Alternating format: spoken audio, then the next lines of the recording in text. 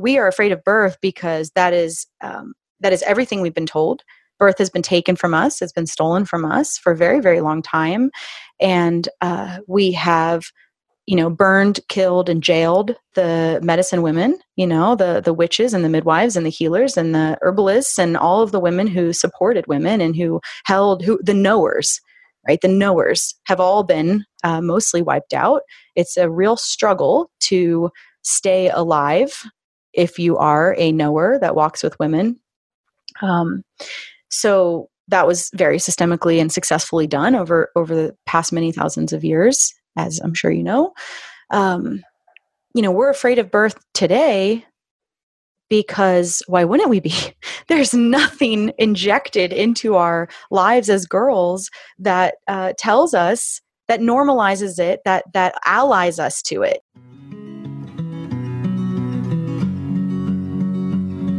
Hello friends, and welcome to Medicine Stories, where we are remembering what it is to be human upon the earth. I am your host, Amber Magnolia Hill, and this is episode 48. Today I'm sharing my interview with Emilee Saldaya of the Free Birth Society. I was interviewed on Emilee's Free Birth Society podcast a couple months ago. You can listen there. I talk about my two daughters, very different birth stories. The first was a free birth, or as I now conceive of it after interviewing Emilee, my Ancestor assisted birth in 2006. And I mean, it truly was, as I believe all of our births are, because birth is in your bones if you're a woman. And the second birth, midwife and Ancestor assisted birth in 2016. So one really fell outside the dominant medical paradigm, and one fell under the midwifery model of care. And they were both wonderful. And I love birth, and I love birth stories. And as I tell Emilee, I can't believe it's taken me this long to actually talk about birth on the podcast, because I always intended to.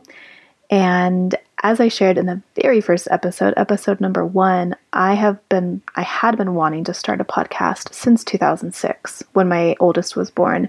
And back then it was going to be related to birth and mothering and breastfeeding and herbal home care for children. And I love that it evolved into what it is now, but I'm also really happy to be returning to my roots and my original vision by talking about birth. Emilee is wonderful, so whip smart, and really has thought through things that I have never thought about before. So on that note, she says some things that will be controversial to some, that will be triggering to some people. And as always, I invite you to keep going, to sit with it, to hold nuance, to let yourself be challenged. You can hear that she challenges my thinking with something she says. And I welcome that. I love when that happens. When I hear a piece of information that it's hard for me to take in because it totally goes against something that I believe, I soften and I open to it, and I give it some time, to really listen to what the person's argument is and what they're saying, and then see where I come out at the end of holding the nuance and holding the space to possibly have my mind changed. If we are not staying open like that and changing our minds, we are calcifying, we're solidifying, we're aging too early, we're not evolving and growing. So I love that I have really attracted an audience of people who are capable of critical thinking and nuanced thinking. You all are so smart and open. My mind is just blown all the time by posts and comments in the Medicine Stories Facebook group and on my Instagram posts. And just thank you so much for being those people in this culture right now, because there's not a ton of them. A ton of us, a ton of you, and it's really needed. So thank you so much. The Patreon offerings for this course, there are 2 of them. One is for patrons at the $2 level, and one is free for everyone. So the one that's available for patrons at patreon.com/medicine stories is a $50 off coupon code for the Free Birth Society's online course, The Complete Guide to Free Birth, a self-guided online intensive course that will teach you everything you need to know about how to birth freely and in your power. And they make it clear on the website for this that it's not just for people who are going to have a total free birth with no medical assistance or, official of some sort, even a midwife in attendance. If you're just planning a free birth, or if you just want to be more empowered in mammalian birth, this perspective, this framing of remembering that we are animals and that we are mammals. We're a very specific kind of animal who has a very specific cascade of hormones that get released in the birth process for optimal birthing. And that almost everything we do today in birth disrupts the natural cascade of hormones that every mammal has evolved to release to have the best, most healthy birth for mother and baby. So yeah, I love that phrase. I know it probably doesn't work for everyone, but if you want to know the physiology behind mammalian birth and to empower yourself to have that sort of birth, check out their online course, and the link will be there in the Patreon post. And then the second Patreon offering is an audio clip of what Emilee and I talked about after the official interview was over. So in the last minute of this interview, she mentions vasectomy. And then we said our goodbyes. And then I was like, wait, Emilee, tell me more about vasectomy, because Owen and I had an appointment for him to have one.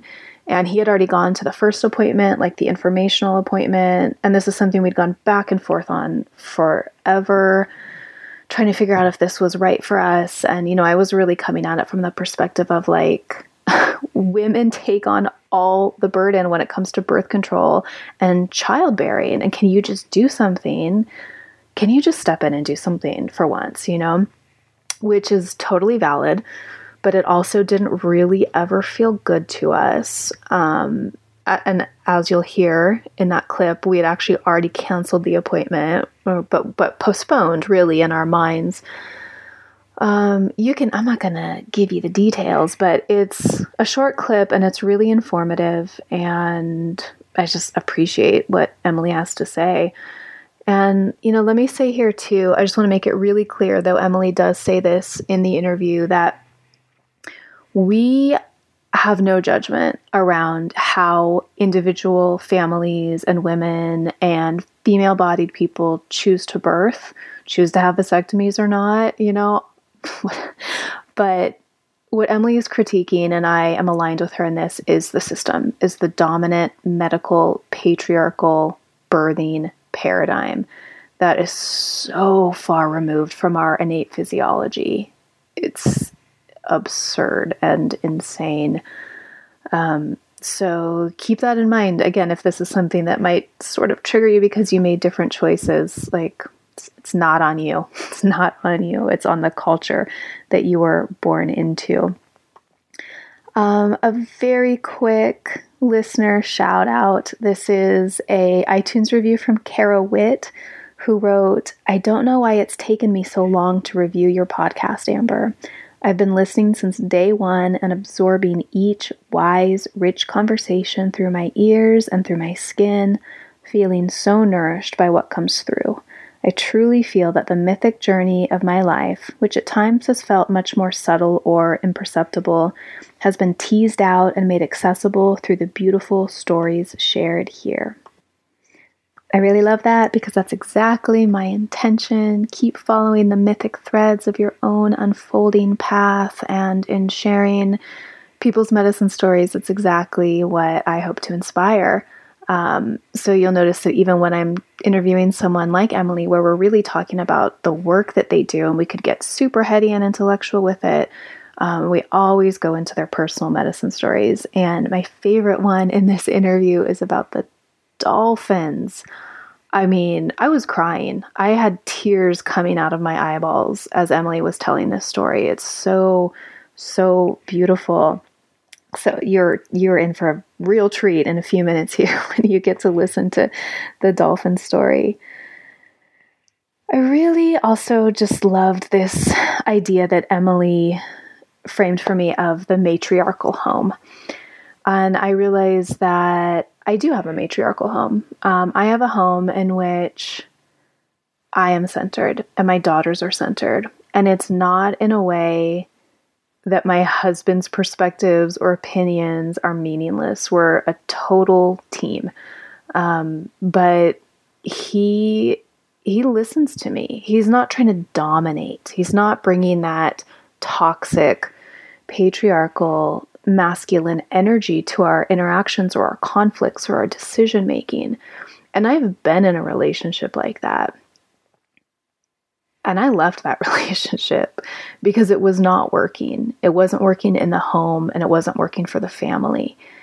And, it's just biologically speaking, and of course here I'm talking purely about cis hetero couples, but looking at the evolution of our species, women and the womb havers and the birth givers, our senses are more attuned. They're more attuned to our children and they're more attuned to all humans and to the social unit of the family. So generally speaking, most of the time, women are going to have the better perspective or idea. I don't even know if better is the right word, just like more in alignment with the truth of the family unit and the humans in it, the tiny humans in it. So my relationship now works so much better than my relationship then, and my family works better now because I am allowed that space. It's hard to talk about, and I don't want to offend anyone, and I really don't think I'm going to offend Owen by talking about this because he's just like naturally one of those amazing men who innately understands this, that like when women lead, it is better for everyone. And of course, he sometimes gets frustrated with my opinions and my desire to, have my decision be the one that we make or whatever. But the conversation also reminded me of something, I believe I brought this up one time before on the podcast, but of this diagram that I saw once in a Taoist medicine book.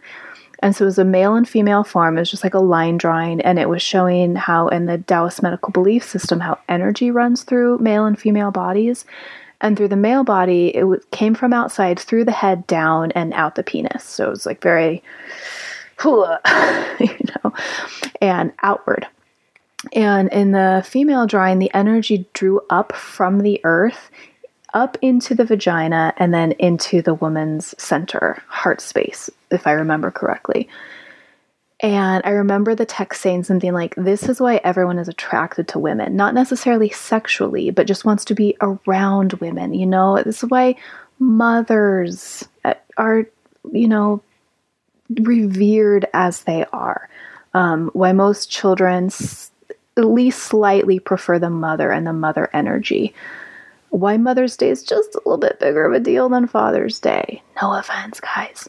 But I always remembered that perspective from Taoist medicine. I always remembered that diagram. And when Emilee brought up this idea of the matriarchal home, I was like, that's exactly it.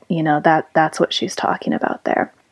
So I just want to give a little farther perspective and more of my thoughts on this idea, because I think that anyone who has lived in both homes know which one works better. And even if you haven't, you can immediately, instinctively understand what the difference between them might be.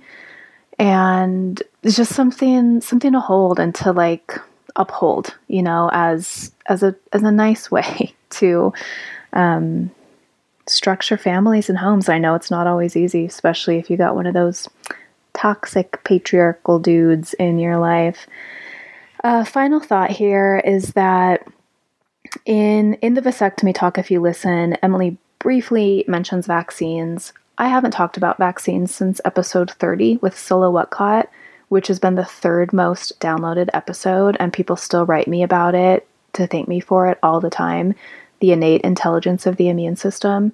And I'm not going to talk about them right now, but I have been talking about them a lot on Instagram and Instagram stories in light of the totally insane legislation coming down right now here in California with SB 276 and across the nation. If you're not tuned into it, there's different mandated vaccine bills in a lot of states right now, and many of them are being defeated. In one state, even religious exemptions were upheld.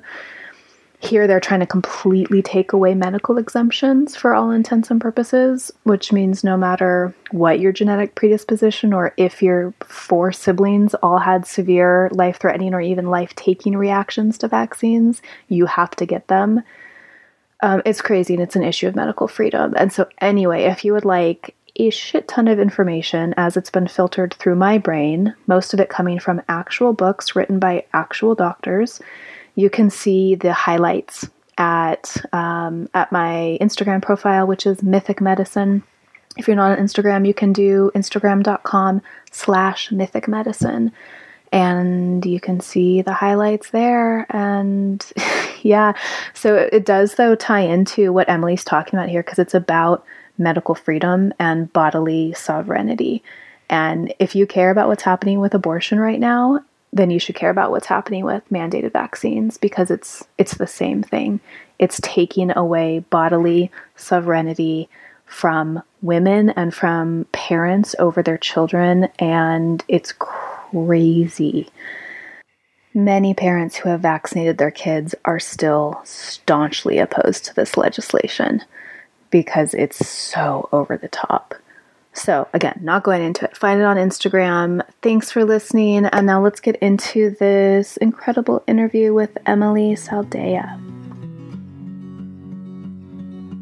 Hi, Emilee. Welcome to Medicine Stories. Hi, thanks for having me.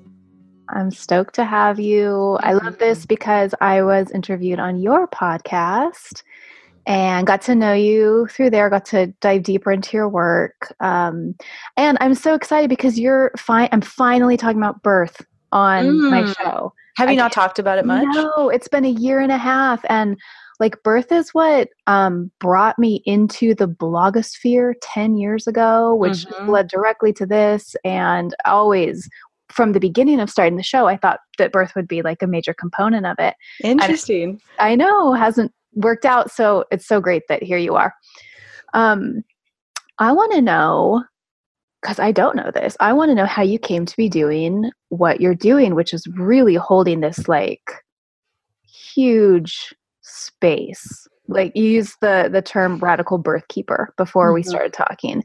And that really describes you. And I'm thinking about when your daughter was born and thinking that you were into all this before you gave birth and before you became a mother. So what brought you into such a deep interest and desire to inspire around birth? Yeah. Well, do you want the short answer or the longer answer? I never want the short answer. Okay. So the longer answer is, I'm one of those women that my whole life I knew that I'd have children. My imaginary friends when I was a kid were my future children. As one of those people. And I had a wonderful mother, and she always spoke, she's still alive, and always spoke so positively about birth and mothering and breastfeeding. And that was highly impactful as I grew up, because I didn't have to process, like many women, any of the trauma coming in with trauma stories at my back. And so I left high school early. I dropped out quite early. I was 16 and wanted to go to LA. And my mom, when I sat my parents down and let them know I'd be leaving and withdrawing, and it was time for me to start my real life, they said, okay, totally. But my preference would be that you have a plan and that you have an idea of what you're going to do. And I said, that's completely fair. I'll think on it. Wait, I have to ask, if your parents were like, cool, you can quit high school. No, I didn't ask their permission.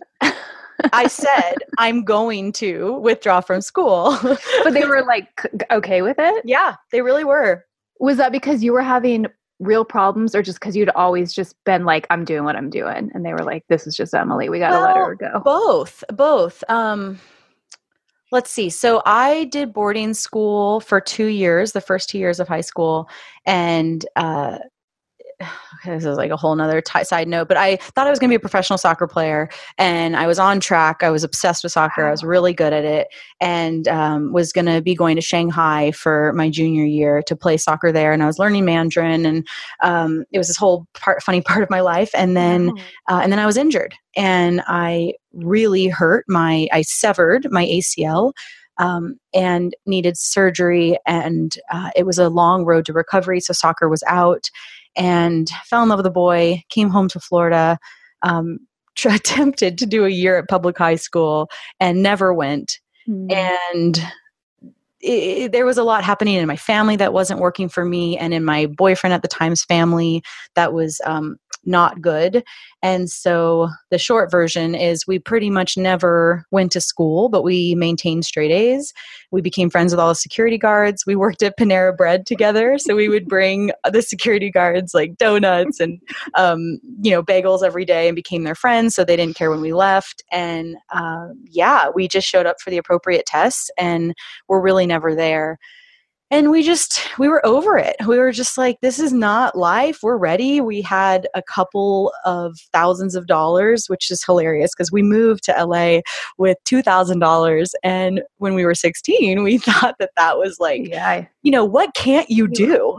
What can't you do at 16 with $2,000? Like, the world was ours. And, anyway, so there were a lot of components to it, but it was largely just that I was ready. I was ready to start. I was ready to do things. And as was my boyfriend at the time. And my mom had gotten remarried, and it just wasn't like working for the level of independence I required. The family dynamic that I was in, it wasn't working. And so I just kind of claimed it, and it's funny because 2 years prior, when I was 14, in 8th grade, I sat my parents down. So this is the first time I did it. And I sat them down and I said, look, this isn't working. I can't be here. Like, I don't want to live with you guys. This isn't working for me, but let's just be honest. I'm too young to run away because I have no skills. I remember saying that to them and then being like, yeah, no, we know you're 14. And so were you like, I found this boarding school that I can exactly. So I said, I found this school where I can start on varsity with soccer, and, would you guys pay for it? And thankfully, I grew up in a affluent home where they could finance my request. So anyway, I did that, and then everything happened. So here we are at 16. My mom says, please just have a plan.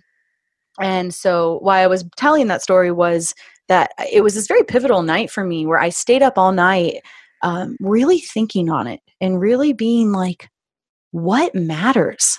Here I am about to embark on my life by myself with my boyfriend, but by myself as an adult. What matters? What am I going to do when I get there? And I remember I just couldn't stop thinking about babies, and I couldn't stop thinking about, this is a little dark, but I couldn't stop thinking about a friend of mine in high school who had just been raped. And I kept thinking about babies, and I kept thinking about violence, and I kept thinking about the cycle of violence, and that violence begets violence. And I just kept going back to this mother-baby kind of circle or cycle in my head. And I just came to know, now I've come to know it, with every cell in my body, I came to this, realization that if a mother and a baby have a good start, have a healthy attachment, if the mother feels able to mother intuitively and instinctually, and if a baby is respected and, grown up in a safe place, how could they rape? That was kind of my, again, a little dark, but that was my like weird little formula that I just was laying there in my bed. I remember exactly the moment. And I just was like kind of spinning on this and was like, oh my God, I may have just discovered the answer to everything. It was like, oh my God, wait a minute. It's mother baby. That is everything. And so I remember Googling, I remember thinking, well, I like babies. I like massage. I wonder if there's anything called baby massage. So I Googled baby massage, and it turns out that there was a whole thing about it. There was a whole training and certification and a whole kind of profession around what I then went on to do. So that was my plan. So I emerged from that long night of thinking and told my mom, I'm going to teach baby massage. She was like, okay. So we get to LA, I take the training, and I start teaching. I start volunteering. And I very quickly wound up with this organization where I was supporting parents whose babies had open heart surgery and whose babies were in hospital still, or whose babies were in hospice, which is about as tragic and painful as it gets. But there was something about me being so young and so open and so, like the world hadn't beaten me down yet. I was so able to do it. And actually I think I still would be, but it, it's different in a way now. Anyway, and I was doing a lot of yoga. I'd already found Kundalini. I was meditating every day. I was doing Kundalini every day. And I just was like, I was just becoming a fucking Jedi. And so I found this thing and very quickly realized what was profound about it, which is that when you support a mother to be in her instinct, the mother-baby conversation can happen. The mother-baby communication, the mother-baby attachment can happen. And I wasn't really doing anything. I was just providing, like, I don't touch the babies. I was just providing a space and encouraging and loving moms, sometimes dads, to be present with their babies. And it was profound. It was highly impactful for me to see how simple it was and to see how transformative it was to love a woman, to love a mother who was really navigating some impossible waters. And I was just like, okay, yeah, no, I was right. This is it. This is where everything is. This is it. I found the holy grail. It's mother baby. And I took off to India for quite some time and just kind of traveled around and fell in love with India and taught me many, many, many, many lessons that stories for another day, and very humbling and was a hugely pivotal time in my life to go to both Burning Man and India in the same year. It was just like, oh, like everything was coming together for me. And I was so awake and so open and had found these older sisters that were paving the road of consciousness and health, for me in a big way. And anyway, yeah, everything was just exploding and I was so ready for it. And when I came home, people started asking me to attend their births. And so that was the brief version of that was I first saw a series of home births. They were my family, it was my father's wife at the time's child. So my half sister in Hawaii, outside under a mango tree. Oh my God. On a bay where the spinner dolphins live, where the locals say that, yeah, everybody, her jaws dropped open. No, it was like actually like that. It was one of the most magical things I've ever witnessed. And it was my first birth. It was my initiation to birth. And we were on a bay. My father had rented a home on this bay where the locals say that it's believed in some Hawaiian mythology that dolphins are aliens and that they are popping in and out of a portal at this bay where my little sister was born. Oh my God. And I gotta say, man, I'm convinced. I mean, it was magic. And anyway, the dolphins were, jumping, and it was a pretty quick birth, and it was just so beautiful. And I just say, I wonder if this is related. Sorry, my friend gave me a book. She knows I like super radical, weird, like 70s books. And it's called like Dolphins, Telepathy, and Birth. Ooh, I want to see it. Yeah, it's amazing. And then I also think of that film, is it Birth into Being? That I watched a million times when I was pregnant with my first, where there's like the women giving birth in the sea in Russia, and they talk about there being dolphins in the water with them. Yeah. Oh my God. Yeah, that video is awesome. Yeah. Yeah. It, Continue. she was on land, but the night prior to her waters opened the day prior, and it was a full moon, of course, and we went out on a boat under the full moon, and she didn't get in the water because her waters were open, but my sister and I did, and my older sister, and we swam in the moonlight of the full moon with my baby sister on her way with the dolphins everywhere. Shut up. I know. Oh my God. I know, dude. It's like all I want out of life. And okay, since we're talking about dolphins, also I had met this guy who was like supposed to be some dolphin psychic. He like pretty much was a dolphin as a human man. I mean, seriously, like I wouldn't have believed it if I hadn't met him, but he like is a dolphin as a man. And so he had taught me how dolphins communicate very briefly. Like he had just said, if you want to call them, you picture yourself with them. And they work with telepathy. And so, you just have to drop into that and, tell them, like picture yourself with them and tell them what you want to do with them. And it'll probably work. And so the first morning I was there, this is one of my most favorite stories in my entire life that has ever happened to me. The first morning I arrived, which was, I think, the day prior to her waters opening. So it was like in the magic of the birth, but the day prior, my dad had woken me up and threw some fins in a mask at me and said, hey, the dolphins are out. Go, go. And I had never really swam with a pod of dolphins. I grew up in Florida and had been around dolphins quite a bit because we had lived on rivers and oceans and stuff, but I had never had anything quite like this. So I put my mask on, I put my fins on, and I just take off from their backyard. And I'm swimming out to the middle of this bay. And I'm like, my adrenaline, I'm so excited. And I actually didn't see them yet. And maybe I saw them from a distance, I don't remember. But I'm taking off, I swim. And I swim pretty far out. And I kind of realized how far I had just swam. It's not like I'm a swimmer.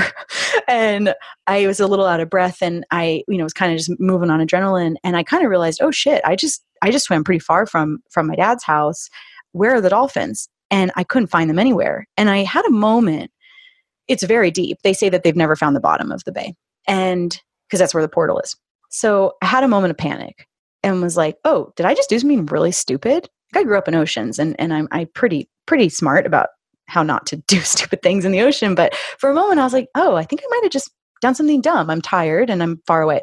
Anyway, so I remembered the guy's advice, and he said, call them with your mind. So I picture that I'm in the middle of a family of dolphins. And I just start calling them, and I'm closing my eyes and have my head in the water. And I'm just like, okay, if anyone's out there, come be with me. And I'm calling them. I swear to God, I have my eyes looking down with my mask on. I see these 2 scouter dolphins emerge from deep, deep, deep down, and they come up on either side of me. And then I was like, oh my God, is this really happening? And then an entire family comes up from the bottom, and one of them had a little baby dolphin with her, and they all come up, and I was like, oh, and I was so in it, and I was like, okay, let's swim together. And so I just like kind of shot that to them, like, let's go. And we all freaking swam together. And then we were swimming, and they didn't go that fast. Like I could totally hear, like, this is hurting. I'm actually crying. It was really like in the top 3 most highlight, beautiful, epic things that's ever happened to me. So I'm literally swimming with a pod of dolphins, trying not to shit myself with excitement. Like, this is like my life's dream. And we're swimming, and I remember every time, and I just kind of dropped into it, and I was kind of moving my body like theirs, and I just relaxed. And anytime I needed to come up and take a break, I would just tell them, hey, because we were swimming below the surface, and I would say like, hey, I need to take a break. And I would picture myself going up there, and the scouter dolphins would come up with me, and then we'd go back down. So we did this for some period of time. And then again, I had this moment where I was like, oh, wow, I was not paying attention to where we were going. I'm just in freaking ecstasy. Maybe I've done something stupid. I don't even know if maybe I was flying or, swimming in a different direction. It felt like flying.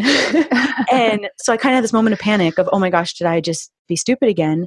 And I look up, and they had brought me home. Oh my God. And they had brought me to the jetty where the rocks were. And I was right there, right when I was starting to be like, I'm tired. And that was it. And then I realized I was there, trying not to cry, feeling like I just had the most spiritual experience of my life at that point. I was like 18. And then I kind of went back to look for them and they were gone. Anyway, that was my intro into birth. So here we are. I'm so glad we went there. Oh yeah. I haven't thought of that story in a while. I think about how, dolphins echolocate and use sonar to find their way around and to communicate, and how there's this idea that now I'm wanting to look more deeply into, that they literally have 3-dimensional picture in their mind of our bodies and the insides of our bodies. They're just like, know you at such a deep level, because they're like, oh, this is what's going on. This is where her energy's stuck. This is where this dolphin problem therapy is happening. Yes. And so people, have had experiences where they're swimming with dolphins, and people have even reported that they start like clicking at them. At like their stomach cancer or whatever. Oh yeah. When we swam with them with my sister's mom, when her waters were open, they were absolutely talking to the baby. They were jumping out of the water and moving their bodies and putting their little heads at her belly. And and I just heard recently that whales, dolphins, and humans are the only mammals that survive past menopause. That there's a purpose for female mammals in our 3 species beyond menopause. Every other mammal apparently dies at menopause because they're done breeding, they're done. Well, that's what we talked about when you interviewed me, the grandmother hypothesis. Yep, I totally thought of you when I heard that. Oh my God! Oh, I love it so much. So basically, to wrap up the beginning part of the birth work, I had a pretty epic entry into birth. That's like the multiverse being like, Emilee, welcome to your path. But yes, you are on the right path. Yes. And so my first couple births were like that. Then one of my best friends gave birth and had a totally orgasmic, ecstatic birth. And my joke with her is, I've actually seen her on a lot of ecstasy in the past, and never had I seen her so high and in such ecstasy as in her birth. And so, I had these beautiful initiations into supporting birth and witnessing women give birth. And then I went to my first hospital birth.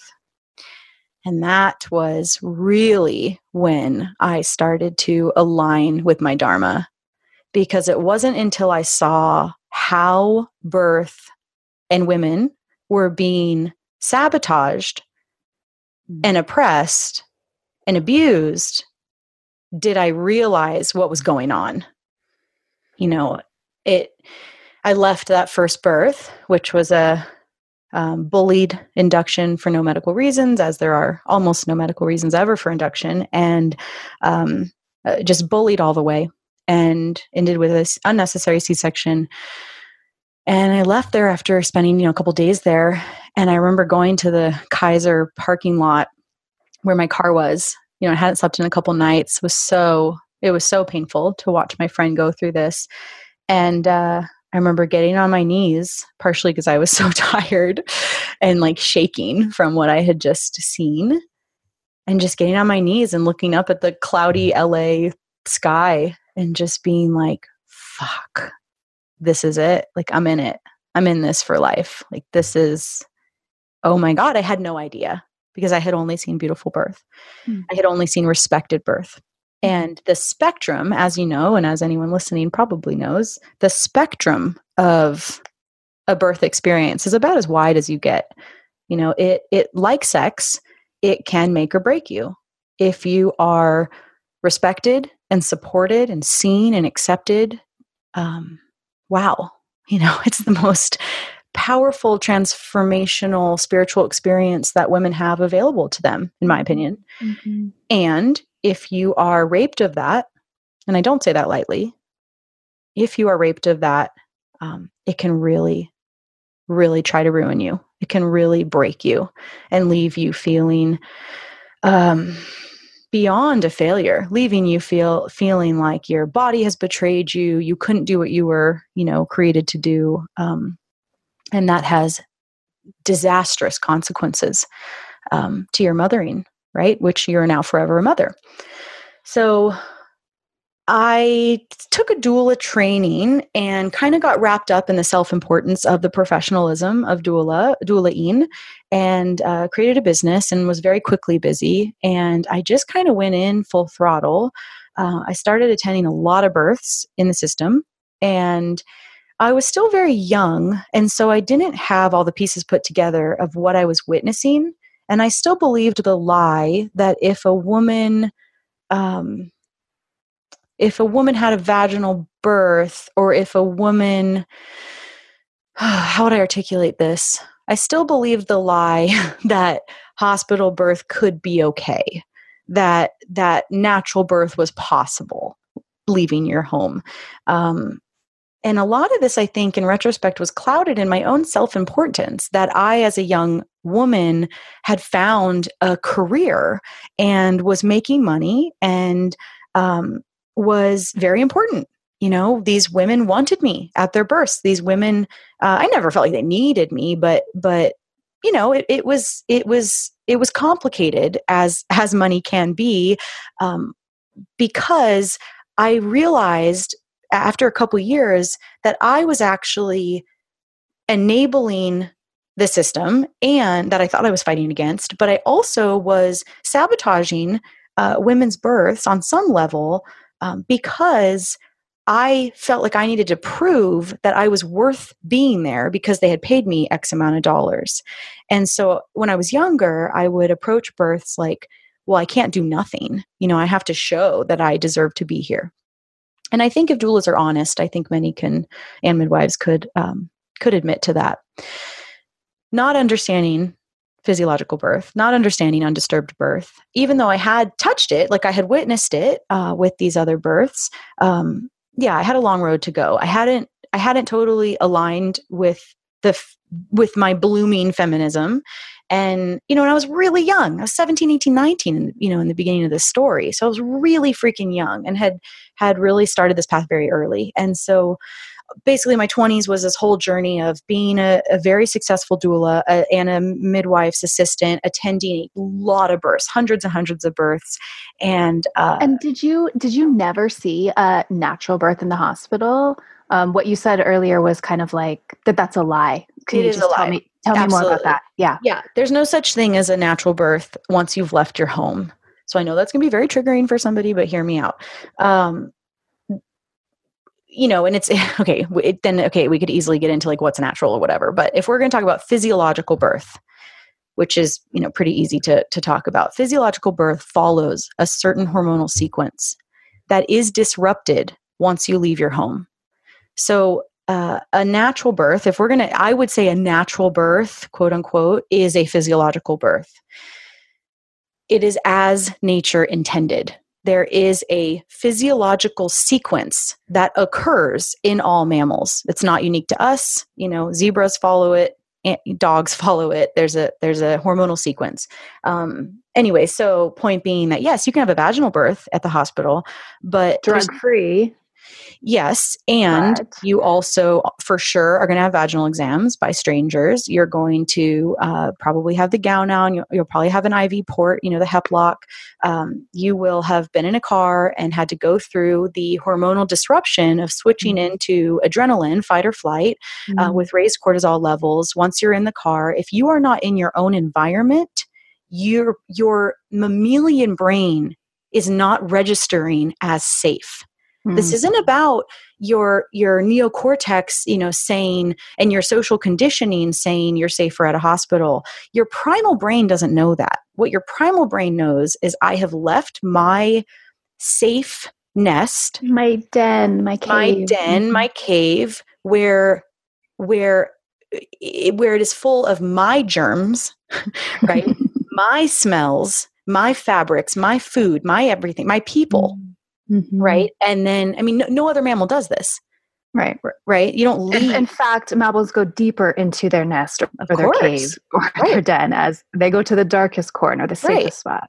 And if anyone's ever, had pets like cats or dogs, what do? They don't go to the middle of the living room and spread their legs open for everybody. Absolutely not. You'll find your cat just gave birth in a closet, or in a drawer. Seek out the fluorescent lights. The strangers. They're like, where? them. Yeah, they're going to go in the middle of the road and invite everybody over. Nobody does that.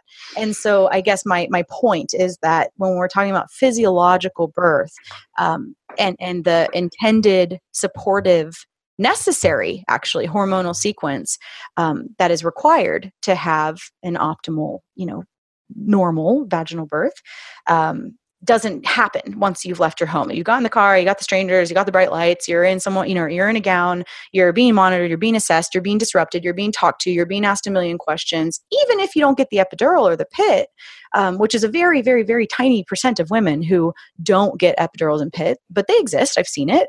Pitocin. Pitocin. I still can't capitulate to this notion that it is a natural birth, and that is not to shame anybody. That is not to take away from anything that you feel or think about your own birth. If you find what I'm saying completely appalling, I'm talking about biology. I'm talking about physiology. I'm talking about the very real fact that we are animals, and that optimal birth for the vast majority of mothers and babies is to be done at home undisturbed. So does that kind of answer your question? Yeah, the optimal primal hormonal unfolding is disrupted. Yes. If you leave, you're dead. It just is. It is. And this, I think I talked about this on your show. This exact notion was so inspiring to me when I was pregnant with my first, when I found Sarah Buckley's article, The Hormonal Blueprint of Birth. Exactly. It's a great one. And it's just exactly what you're talking about. She made the same point about the mammals. And I was just like, oh yeah, of course. Okay. Why would I leave my home to birth my children? Right. I mean, and side note, this is a whole tangent. We don't need to get too far down, but ultrasound technology is an interesting example of this, where we detach ourselves from the reality that we're animals. There's all these studies, ample studies done by medicine, by Western, medicine, that proves repeatedly that ultrasound objectively harms fetuses in other animals. And yet, there is this willingness, this cognitive dissonance that somehow doesn't apply to our babies. It makes no fucking sense. Well, Emilee, that's me. I didn't have an ultrasound with my first because I knew about those studies. And with my second, I just wanted to know so bad the sex of this baby. And so I willfully did not read up on those studies again. Even though I thought about it, I was like, maybe I should check into those and remind myself. But I didn't, and I had the ultrasound. And I was so happy. But what you did was you chose a different priority, right? Mm-hmm. So if some part of you knew that it's objectively harmful and it objectively damages healthy tissue, it just does. It's the same technology that breaks up tumors. It's the same technology. It's not different. It's literally the same. But anyway, it's a long time too. I thought it was just little scan, then right. But it's an hour where that thing is on your belly. It can be, yeah. And then people say, "Oh, my baby didn't like it, or they were so wiggly." Yeah, right. Because they were being blasted, and anyway, whatever. If somebody wants to know the sex of the baby, now there's blood tests. So you could do that if that was important to you, and you could order it yourself. It's not even a complicated thing. And then there's a whole nother, whole big topic here of this concept of peace of mind, and that we have now ritualized ultrasound as the cornerstone of prenatal care in the Western world. Really, it's all over now. That somehow this blurry echo image somehow is going to give us peace of mind, which is not real. And it is like the most epic example of spiritual bypass in pregnancy that I can really see right now.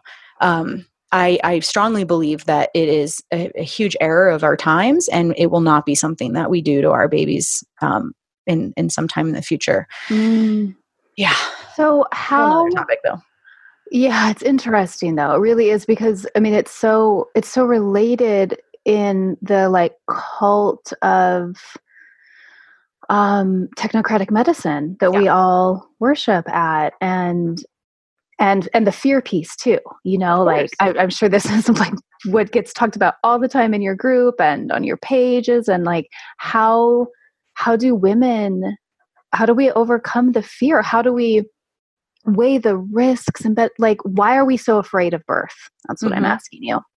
What happened to our culture that we became so afraid of birth? Well, maybe you've heard of this this word before, patriarchy. Maybe that rings a bell in your head. Yeah, patriarchy is what happened. That's the nutshell right there. We could talk about the history of obstetrics briefly if you wanted. But really, to bring it to present moment, that we are afraid of birth because that is everything we've been told. Birth has been taken from us. It's been stolen from us for a very, very long time. And we have, burned, killed, and jailed the medicine women, the witches and the midwives and the healers and the herbalists and all of the women who supported women and the knowers, right? The knowers have all been mostly wiped out. It's a real struggle to stay alive if you are a knower that walks with women. So that was very systemically and successfully done over the past many thousands of years, as I'm sure you know. We're afraid of birth today because why wouldn't we be? There's nothing injected into our lives as girls that tells us, that normalizes it, that allies us to it, and I wanted to just briefly talk about the fear piece of the overcoming the fear. I don't think fear needs to be overcome. I think that we need to ally to it. There's nothing wrong with being afraid, but I think working with that fear and identifying, doing the work on it. So what is the fear? And then let's apply inquiry and facts and spiritual, development to that fear, whatever it is. So, if it's that, because really, to get really like down to the point, really it's that we're in a culture that's terrified of death, that holds no reverence for entry and exit. And, obviously this is super rooted in Christianity and Christianity being kind of the founding umbrella of our country as we know it today. And so you mix Christianity and the reality of patriarchy together, here we are. Women don't trust themselves. Men don't trust women. Women don't trust themselves.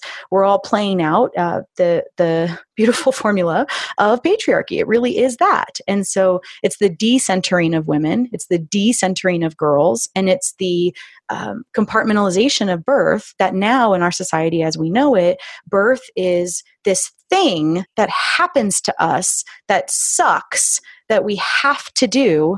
And so let's bypass it as much as possible by drugging ourselves up as much as possible. And we go do it in a little room in this little hospital somewhere in our town.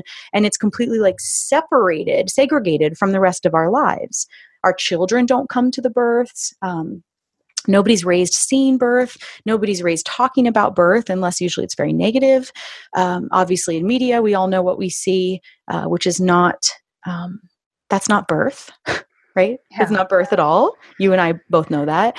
So I think there's a lot of layers here. There's a huge conversation, but the fear of birth, I think the first step is to say, okay, I was trained to be afraid of this. So let's just name that first, because once we start to apply inquiry and get critical, we can free ourselves. So is that fear actually mine? So what have I been taught to be afraid of? Okay, well, that I could die, that my baby could die. Well, let's pause there for a second. Yes, that's true. And do you pack an emergency bag for the ER every time you go to the grocery store? No. Why is that? Because we have accepted the risks of driving, right? We've accepted the risks of being outside of our home. Some people are so paralyzed by that fear of leaving their home that they don't leave their home, but most people do, right? Most people are taking risk every single day with how they live. And in fact, I could argue that everything we do has risk. Everything. Yeah, we could Every literally single all thing. die at any moment. Pretty Having a much. body and being alive. Eating food, you could choke and A die. death sentence. Don't ever eat by yourself because you could choke and no one could save you. Like, the whole thing is, do we live in fear or do we live in trust? And how do we pivot from one to another? How do we navigate the two? How do we integrate the two? And how do we identify what fear is ours? Because not all fear is like bad. Some fear is relevant to what is actually happening, but there's present fear. Like if we were in the wild and we see a bear and we get flooded with adrenaline, that is helpful. Those hormones make you more alert, and then they help you come up with a plan of action, right? So that's different than, oh, I'm afraid to go hiking because what if there was a bear, right? That's totally different. So anyway, yeah, it's a whole big conversation, but identifying that critical thinking piece is so important, and girls aren't taught that. Yeah, well, Americans aren't taught that. We Americans are so bad at properly identifying risk. Like most people think they're more likely to die from a terrorist attack than the food they put in their mouth every day. But it's like exponentially, you're more likely to die from that. And it's all curated. There's all sorts of studies about risk, poor risk perception. Yeah, exactly. It's like manufactured. So what's helped me fundamentally free myself has been identifying that the ways I limit myself are my socialization. They're not me. My essence is divine infinity, expansiveness, courage, blah, blah, blah, blah.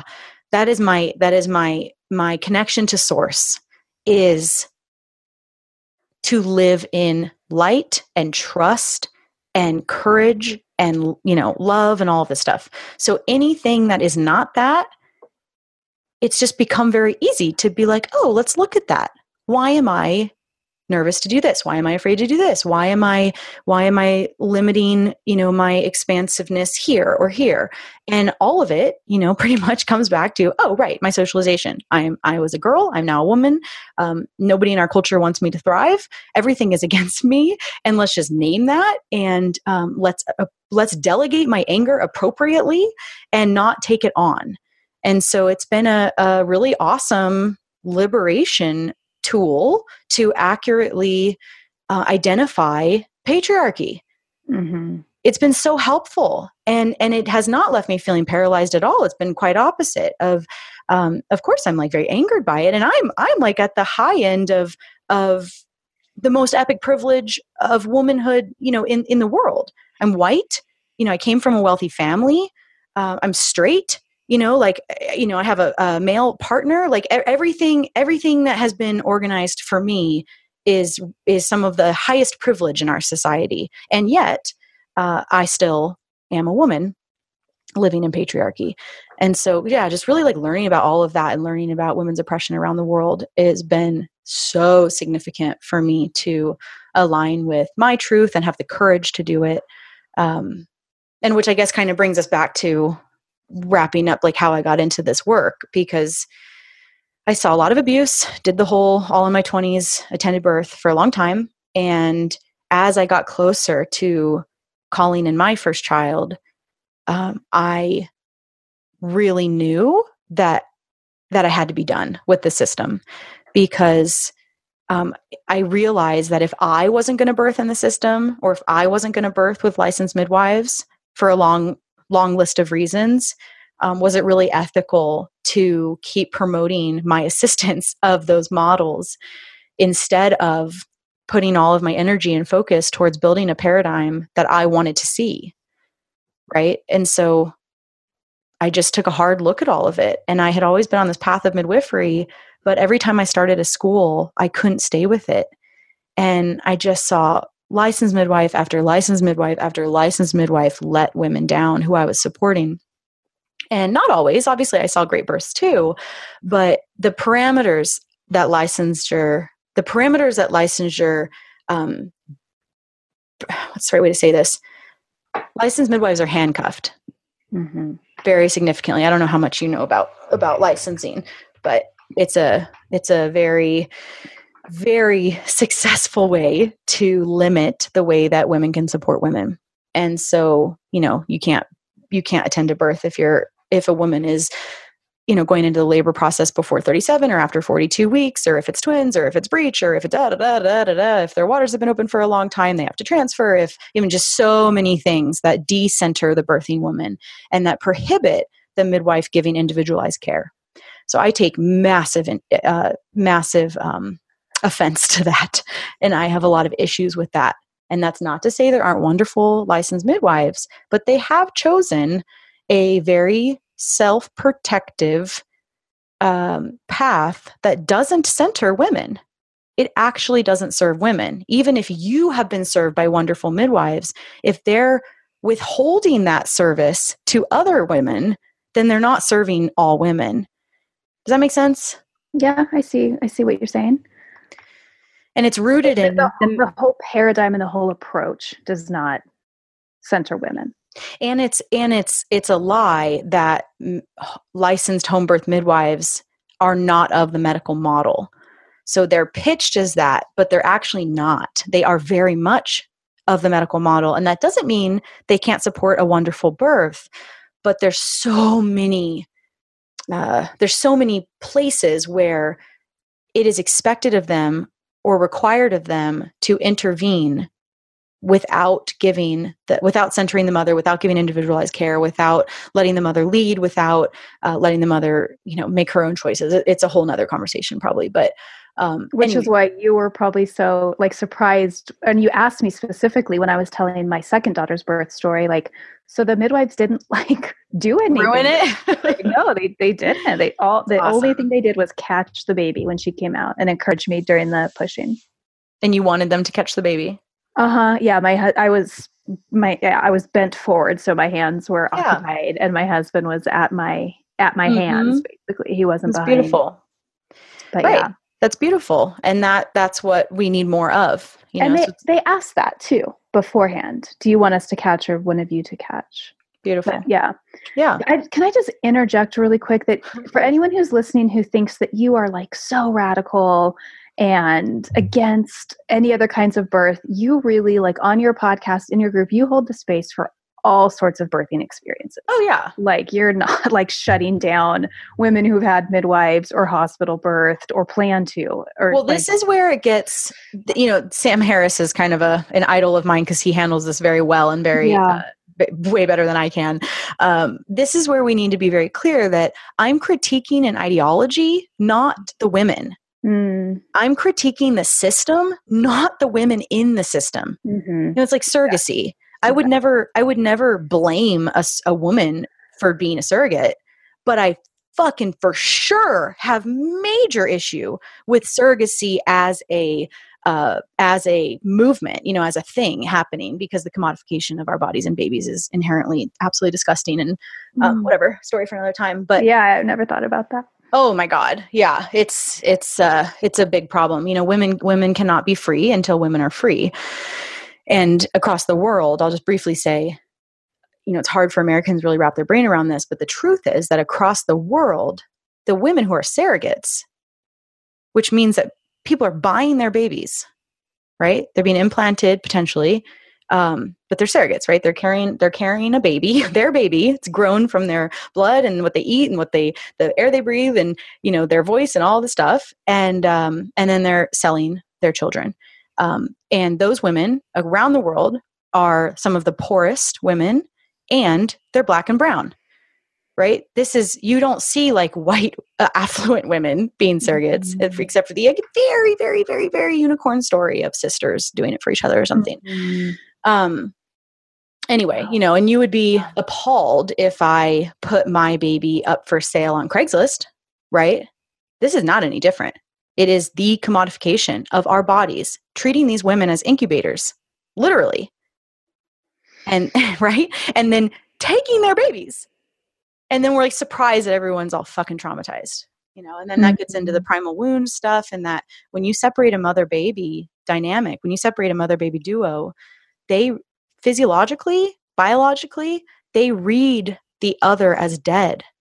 Right. A baby doesn't know that it's going to a family that's going to love them. They just got taken from their mother.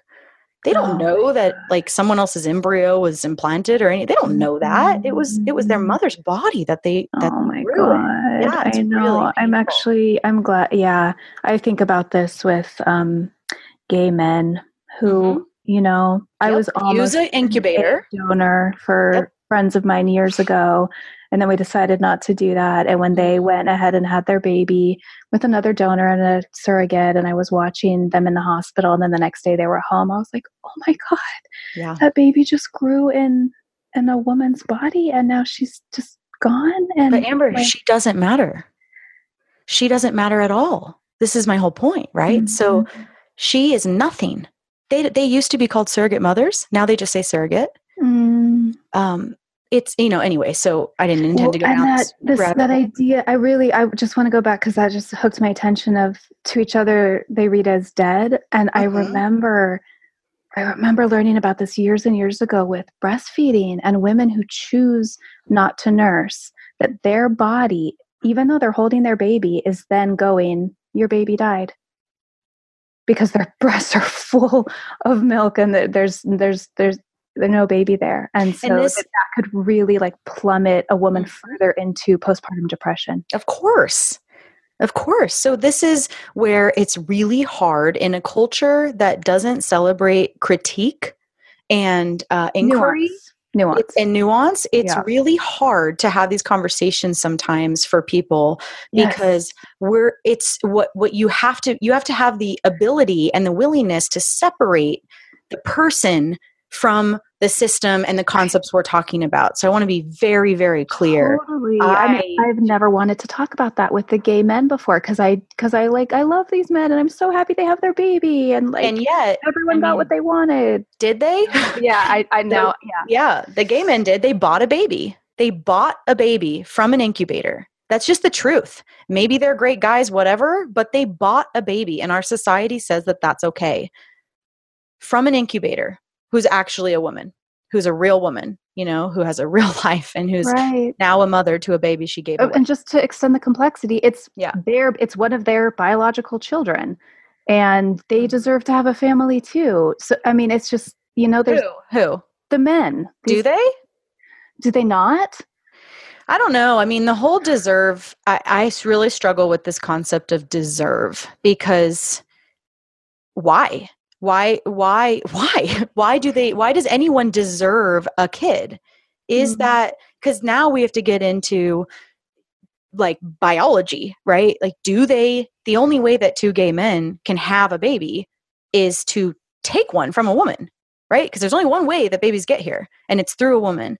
So that could be, and I'm not saying that all dynamics are bad. Like, absolutely, mhm. there are many, many, many, many babies out there whose mothers, because of, I would then argue, because of patriarchy, because we don't center mothers, because we treat women like shit, because they're at the bottom of the barrel in society, can't then have their babies for whatever reason. Many women get pregnant through rape. Many women get pregnant and never wanted that pregnancy, but live in societies where abortion is unavailable or completely off the table for them. And so, yes, we've created this whole fucking monster of babies coming into the world through women, where women feel, for whatever reasons, they need to or cannot mother those babies.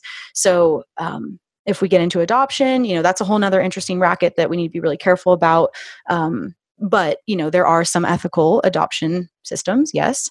But why if gay men deserve, and I would just replace that word with want, if they want a Right. baby, that, in my mind, there are ethical ways to seek babies who cannot be cared for by mothers for whatever reason, versus going and creating one through a woman and buying it.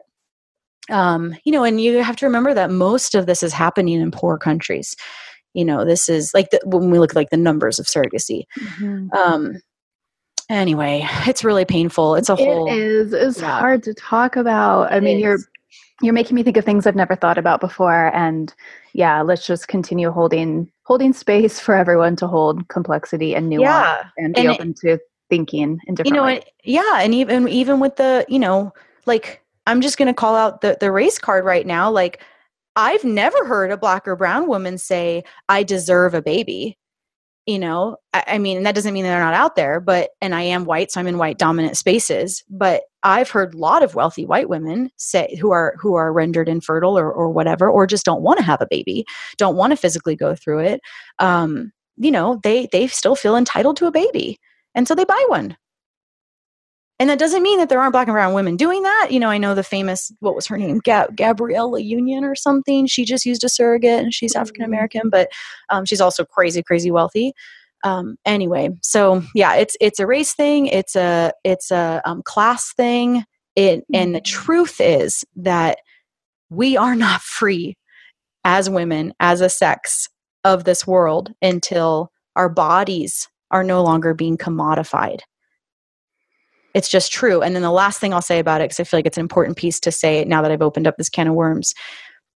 If you are a surrogate, or you have been, or you know someone or whatever, if you're feeling very triggered by this, I guess I just want to leave you with, we are taught as girls and as women to be selfless. We are taught that the most beautiful gift we can give to another family is a child.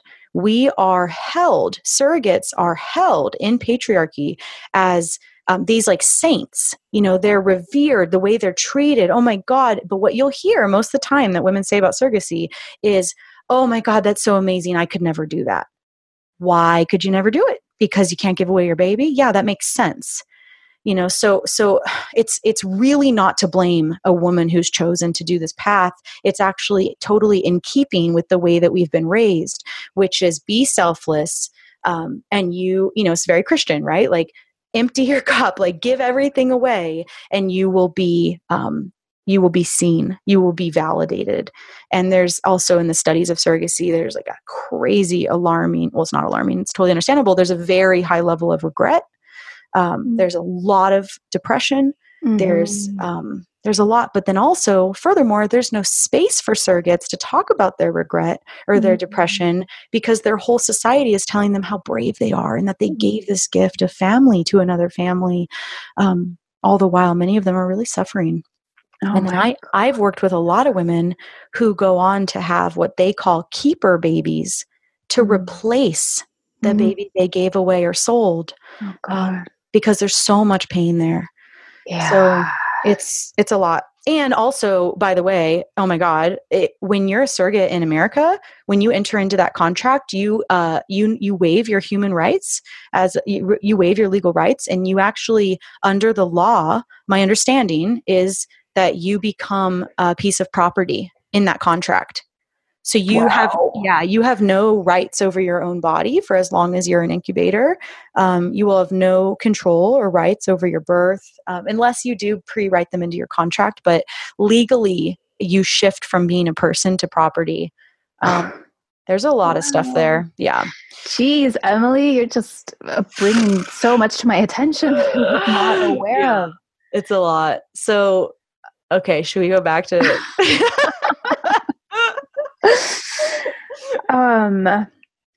Well, yeah, finish. I mean, if you have more that you want to finish, I did want to speak really briefly in case any pregnant women are listening, which I'm sure there are. I really like how you reframed that not overcoming fear. And that was something that really came to me during my second pregnancy, because I actually wasn't afraid during my first pregnancy. And I was during my second, because I knew what I was facing down, and I came to that realization, like, oh yeah, this fear isn't going to disappear. I'm about to do like the biggest thing a human can do. I just have to, like you said, ally myself with it. Yeah. And it's fine. It's one of my favorite quotes is, oh gosh, what is it? It's something like, I was afraid and I did it anyway. Yeah. Oh, yeah.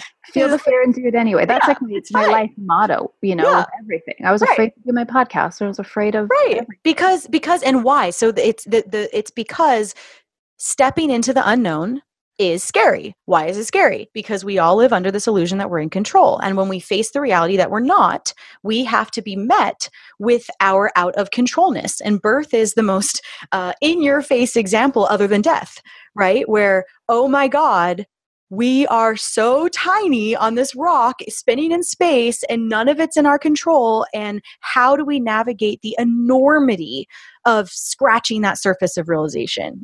So birth is really in my mind, the biggest experience while alive that we can face, knowing that we're just totally out of control and that the way to navigate it is to just like surrender and ride the waves. And oh my gosh, how do we do that when our entire life is about constructing illusions of control at every stage? So, so with the fear, I tell women all the time when they speak about their fears to me, so what? It's going to happen, right? Like birth is imminent. You can't get out of this experience. It's going to happen. And this force is bigger than you. Right. And it is you. It's meeting a part of your divinity, right? Like your connection to source. It is you. Your uterus is going to contract and push your baby out. Your baby is going to wiggle and tuck its little chin and emerge from your body. Like the birth is you. It's not this outside, crazy, scary, torturous, suffering, blah, blah, blah thing. We've just gotten so confused about what birth is because the treatment of birth has become so disgusting.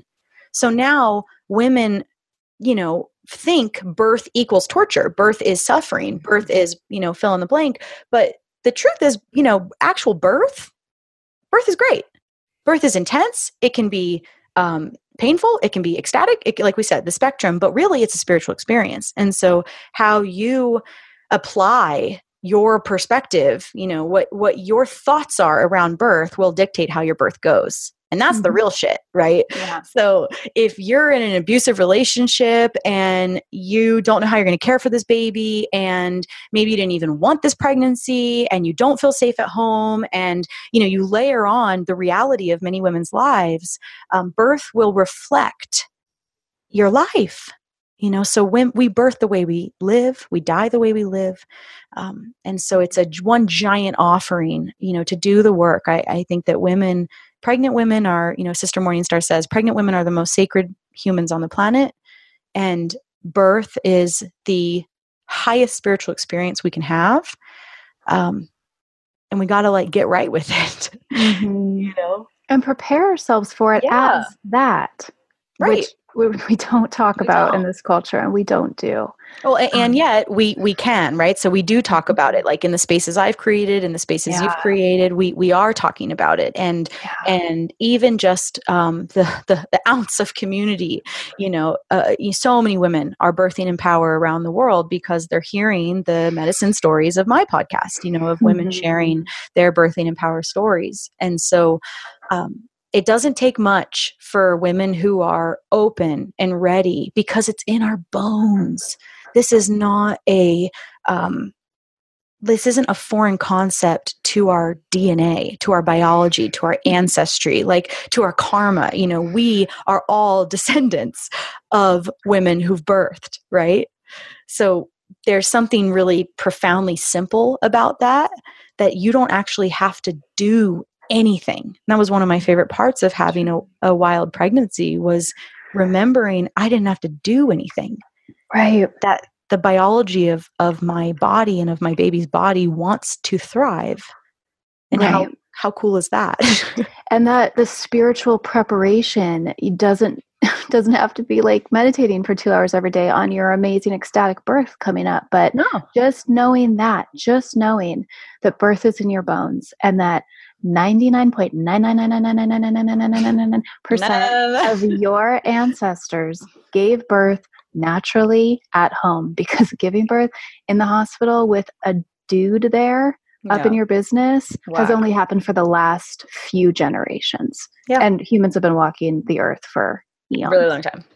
Way longer than we can wrap our heads around. Yeah. This is in you. And this, for anyone listening, I talk about this with my first birth when I was on Emilee's podcast. And it's interesting, and we cannot ignore the fact that the women that at least I've encountered who have had the luck of witnessing a hospital birth usually don't choose that route. I know so many women who attended a birth, or they tried being a doula, or they went to their friend's birth and saw what the hospital had to offer, and and said, okay, cool. Now I know what that is, and I'm not interested in that. So, and like you said, I mean, my intention and what I'm doing is I'm carving out a space, virtually and physically, for women to reclaim their womanhood. And birth is a pretty darn big part of that. And it is not, and a lot of women misinterpret this because we are in a society of shame, and we're in a society of everyone needs to talk really carefully so that nobody's feelings get hurt. And that's not my business. Like, that's not my job. Actually, I would like to facilitate some energy moving in your body. If you're feeling triggered by this, like, let's talk about it, because I love you and I trust you. And what I'm saying is confronting to you, that just means that there's some work there, right? Because it wouldn't be confronting if you felt powerful and totally aligned with your truth, right? Because then you're like unshakable. So, part of, kind of my platform is to carve out this space of women who want to go there, who want to apply criticism to the systems that oppress them and abuse them. And for women who want to birth in power and who want to exit the system and discover and really claim their own self-authority and their own instinctual mothering. The women in my community don't go to pediatricians for well baby visits. They're the pediatrician, Yeah, I haven't ever done that either. Yeah, me either. Before we close and I ask you to share more about your offerings in the space that you're holding, I wanted to touch again briefly on, so the reason that birthing and pregnant mothers are oppressed so strongly under this umbrella of patriarchy that we're living under is because birthing women are the most powerful women it is the most empowering and powerful experience that one can have. I can't say that enough. And to see that taken away from women, I think, is the guiding force behind what you're doing, clearly, and is such an important thing for me too. I'm here with this podcast and with my herbalism to empower people. And really, taking birth back into your own hands is such an empowering experience. Right. Right. And it's worth saying, of course, there are very, very rare complications where industrialized birth can support and sometimes save those lives. That goes without saying. And it still remains true that birth is normal. Birth is biologically set up to work. And what happens when a woman claims her birth and claims her and emerges from her birth feeling powerful, it's a domino effect, right? So then if she's birthing an instinct, and if she's nursing, and if she's sleeping with her baby, and she's assessing her baby herself, and she's supported in that postpartum time to follow her instincts, that setup is completely earth-shattering. That setup is the destruction of patriarchy. That setup is matriarchy in action. This is very, very tangible, because like you just said, Amber, if the vast majority of women, and this is the prayer in my heart, this is what gets me up every day excited, if the vast majority of women on this planet were walking around feeling powerful, having birthed in power and mothering in power, everything would change. Women would be recentered. We would require it, right? I have a matriarchal household where I am centered. You probably do too. A lot of women I know do. That doesn't mean we don't love and appreciate our men and all of this stuff. It just means that we're centered and that it's understood that I am kind of the life force of our family. And what happens with that is it helps me feel powerful. It helps me do my work in the world, and I'm changing fucking lives. It's like, it just like we know when we study women's oppression around the world, and the ways, the quickest way to change communities is educate a girl, right? In poverty ridden villages. It's just incredible studies on this, and incredible TED Talks and books and all the stuff, that if you educate a girl, an entire community will grow, an entire community will change. And interestingly, we cannot say the same about boys. It's very interesting. So, more on that, perhaps you could research yourself. You could look at things if you're interested in that, if you're listening. But it's really, it just makes sense to center women. It really does. In the home and society. I mean, really, it's what everyone wants, like deep down, even if like these men in power are acting like they don't, like really, they just want to go back to their mama, or be inside a vagina in some way.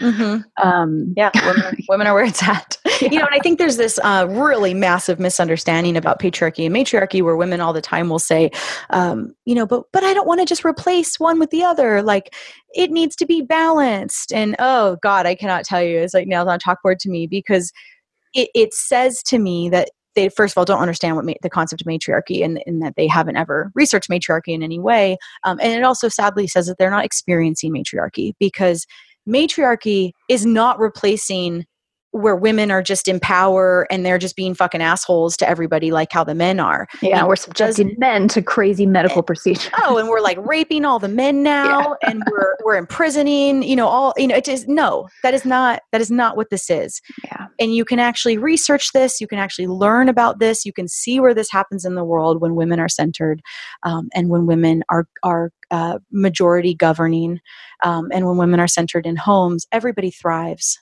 Everybody thrives. It lifts up the entire world, because we are women, we are mothers. So of course we lift everybody up, right? It's our whole genius. Yep.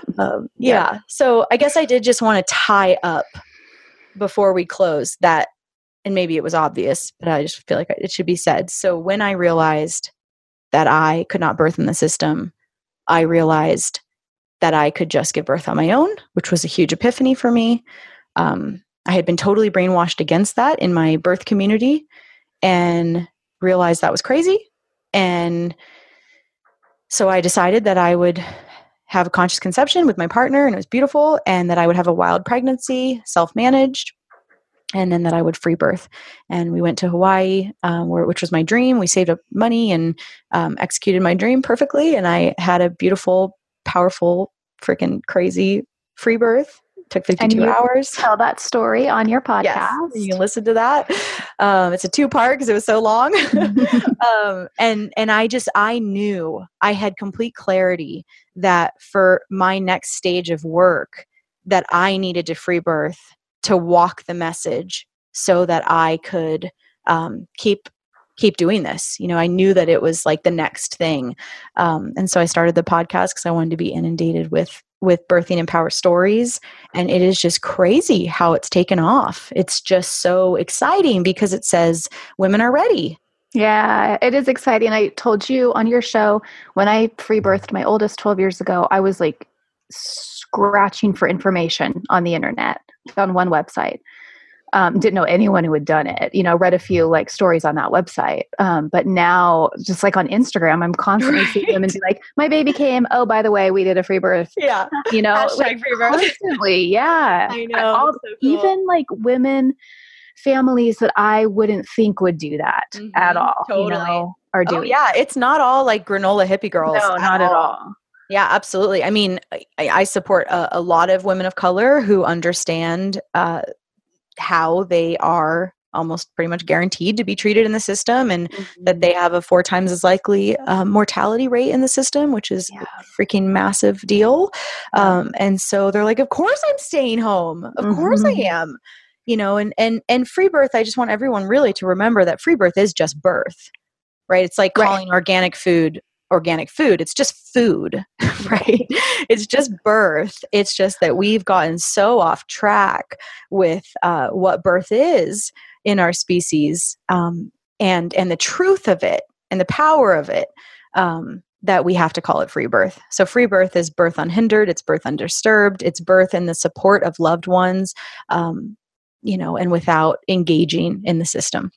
Yeah. So yeah, it's Um, definitely gaining speed. I mean, it's hard to tell sometimes because I'm in the hurricane of it. So I'm like, damn, seems like everyone's having free births, but I can't tell because I'm like, like a leader of this movement now. So maybe it's yeah. just that, or Well, yeah. I just admire you so much, Emilee, for holding the space so strongly. And you told me off air last time we talked that you have been majorly attacked Oh online yeah. and had like lies told about you. And Oh my you God, so just said things much. today on this interview that are going to trigger people to attack you and probably me too. And I have a much harder time being as like radical as I actually am in some ways But because remember I'm that afraid of radical.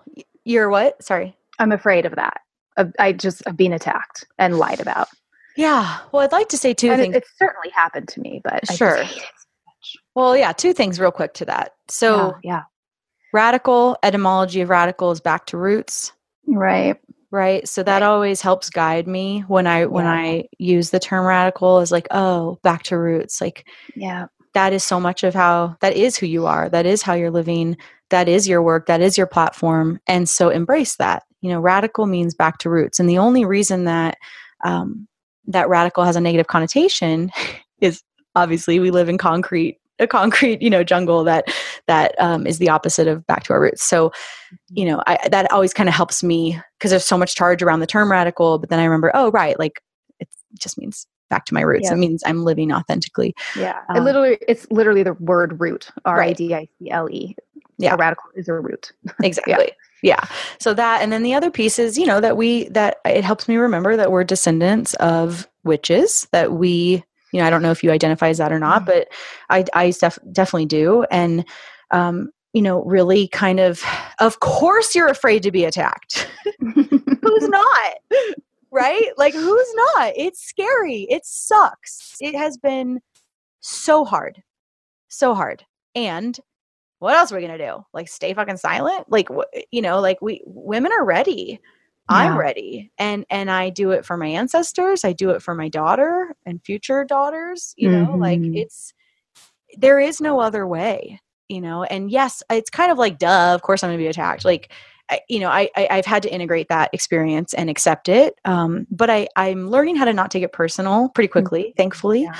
And I just see it more as like the battle of light and dark. And I am for women and I trust women and I want to see women centered and I center women and like end of fucking story, So if that's going to get me attacked, even the surrogacy thing is like, okay, if you're going to attack me that I think the commodification of babies and women is bad, come at me, dude. Like I already, like, it's fine. If you can't see that, if you're not ready to see that, my entire platform is free the women, trust women, center women. And so if somebody like doesn't get that, I don't really care. It doesn't really land for me. Because it's not about me. It's about women, right? It's about women being free and being supported. So how can that be wrong? Yeah. Well, I just really admire you. And also hearing the story about you as a teenager when you were 14 and then 16, it just makes sense why you're such a badass go-getter, mover and shaker person who makes things happen, because you've just been like following your instinct since you were very young. Totally. Very self-motivated. It's so cool. And I was put in like private Catholic school. So I'm no stranger to like, having kids hate me and being the witch in these spaces where I was supposed to shut up. Like, I feel like I've been training for this work my whole life, having to emotionally and socially survive in these, really conservative Catholic spaces as a kid. Yeah. Taught me a lot. Yeah. Yeah. Okay. So tell us about all the things that you offer. Yeah. So my company is called Free Birth Society, and it's an online platform that is both an educational, has an educational branch, and it's also a community. So if you're interested in free birth and some of the stuff we talked about today, we have a huge, enormous guide, an online course called The Complete Guide to Free Birth. And it is a lot of content. It's awesome. It's video based, but there are transcripts for everything and cute little worksheets and PDFs and stuff, but it's video based, video lesson based. And it covers everything that we could think of to discuss and offer perspective on to have a wild pregnancy, to deconstruct obstetrical care, and to have a ecstatic birth on your own terms. So that is online. Our website's freebirthsociety.com. And then we also have a community that is quite exclusive and awesome. And if you're interested, if you're a woman and you're interested in what we've talked about today and you're really resonating with it, then it's probably a space for you. It's an online private proprietary network that you have to be vetted for, and you have to apply and sign non-disclosure agreements, and we take it all very seriously, but it is so amazing. And it's about as kind of quote unquote safe space, I feel like, as you can get for a radical community of women online, because it's super vetted. And that has radical birth keepers, it has midwives, it has women who have not yet had children, it has women who don't want children, it has mothers. So it's a whole eclectic, wonderful group of women. And you can find that on our website as well. So those are kind of like the two main pieces of engagement right now. We are about to publish our first book this summer, written by Yolanda Clark, who wrote the Complete Guide to Free Birth. So you can join our mailing list for that. And then we do have, what I'm most excited about is two things. We have a Radical Birth Keeper course coming out next year that then we will tour in person as well, but it'll be an online course first. And then we also have a retreat in Dominican Republic coming up with Katya, my friend Katya, who lives there. It's a mother's retreat. So it's a 7-day retreat in paradise. It's so freaking beautiful. That is centering the mother. So you don't have to be a mother to come, but it is really a chance to come connect. And I'm kind of framing it as we're going to do all the things that have been stolen from us as women. So we're going to get back to basics. We're going to sing. We're going to dance. We're going to talk. We're going to share in story medicine. We're going to, we're going to swim. We're going to see the baby whales because it's it's birthing season for the humpbacks. We're going to we're going to do communal yoni steams and sound healing at night. I mean, it's going to be really awesome. So we have, I think, 3 or 4 spaces left. Oh my God, you should come, Amber. I will. I don't want to leave Nixie yet, and I don't want to bring her, but I want to come for the whales and the women someday in the future. Yeah. What some women are doing, if you're feeling the same way as Amber, is there are a couple day passes too, where your whole family, could come and be nearby, and then you come to the retreat and it's sleep with your kiddos at night. Anyway, so yeah, everything's on our website. There's lots of stuff, including going on. Your podcast. Oh, right. And the podcast is an awesome free resource where women share their stories of birthing and power outside the system. And then we also have educational stuff. Like today we're about to put out, well, it'll be not today when you put it out, but we're doing a whole unpacking of gestational diabetes and GBS and ultrasound and ROGAM and RH factor. And yeah, so it's like a whole awesome podcast. Yeah, I'm really proud of it. I'm in the online group, and like any question that someone could possibly, you really cover the whole spectrum of pregnancy and birth. And I've seen you on Instagram stories too, do the ask me anything. And you get questions across the spectrum, and you seem to always have an answer. Like, you were super well educated and experienced in all things pregnancy and birth.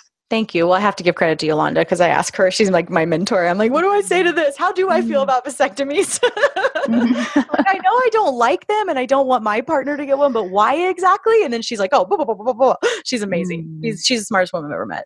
Wow. So she assists me a lot in this platform. Absolutely. Yeah. And you can always email me if you want to reach out and connect, and you can find all our info on our website. Okay, and on Patreon, you will be we'll be giving a coupon code for $50 off that online course. Yes, absolutely. Okay, awesome. Thanks so much, Emilee. So great to talk to you. Yeah, thanks for having me. It was fun. Yeah. Thank you for taking these medicine stories in. I hope they inspire you to keep walking the mythic path of your own unfolding self. I love sharing information and will always put any relevant links in the show notes. You can find past episodes, my blog, and our handmade herbal medicines at mythicmedicine.love. We've got reishi, lion's mane, elderberry, mugwort, yarrow, redwood, body oils, an amazing sleep medicine, heart medicine, earth essences, so much more than I can list there. mythicmedicine.love. While you're there, check out my quiz, Which Healing Herb is Your Spirit Medicine? It's fun and lighthearted, but the results are really in-depth and designed to bring you into closer alignment with both the medicine that you're in need of and the medicine that you already carry and can bring to others. If you love the show, please consider supporting it at patreon.com/medicine stories. It is so worth your while. There are dozens and dozens of killer rewards there, and I've been told by many folks that it's the best Patreon out there. We've got ebooks, downloadable PDFs, bonus interviews, guided meditations, giveaways, resource guides, links to online learning, and behind the scenes stuff, and just so much more. The best of it is available at the $2 a month level. Thank you. And please subscribe on whichever app you use. Just click that little subscribe button and review on iTunes. It's so helpful. And if you do that, you just may be featured in a listener spotlight in the future. The music that opens the show is by Marie Sioux. That's MarieeSiaux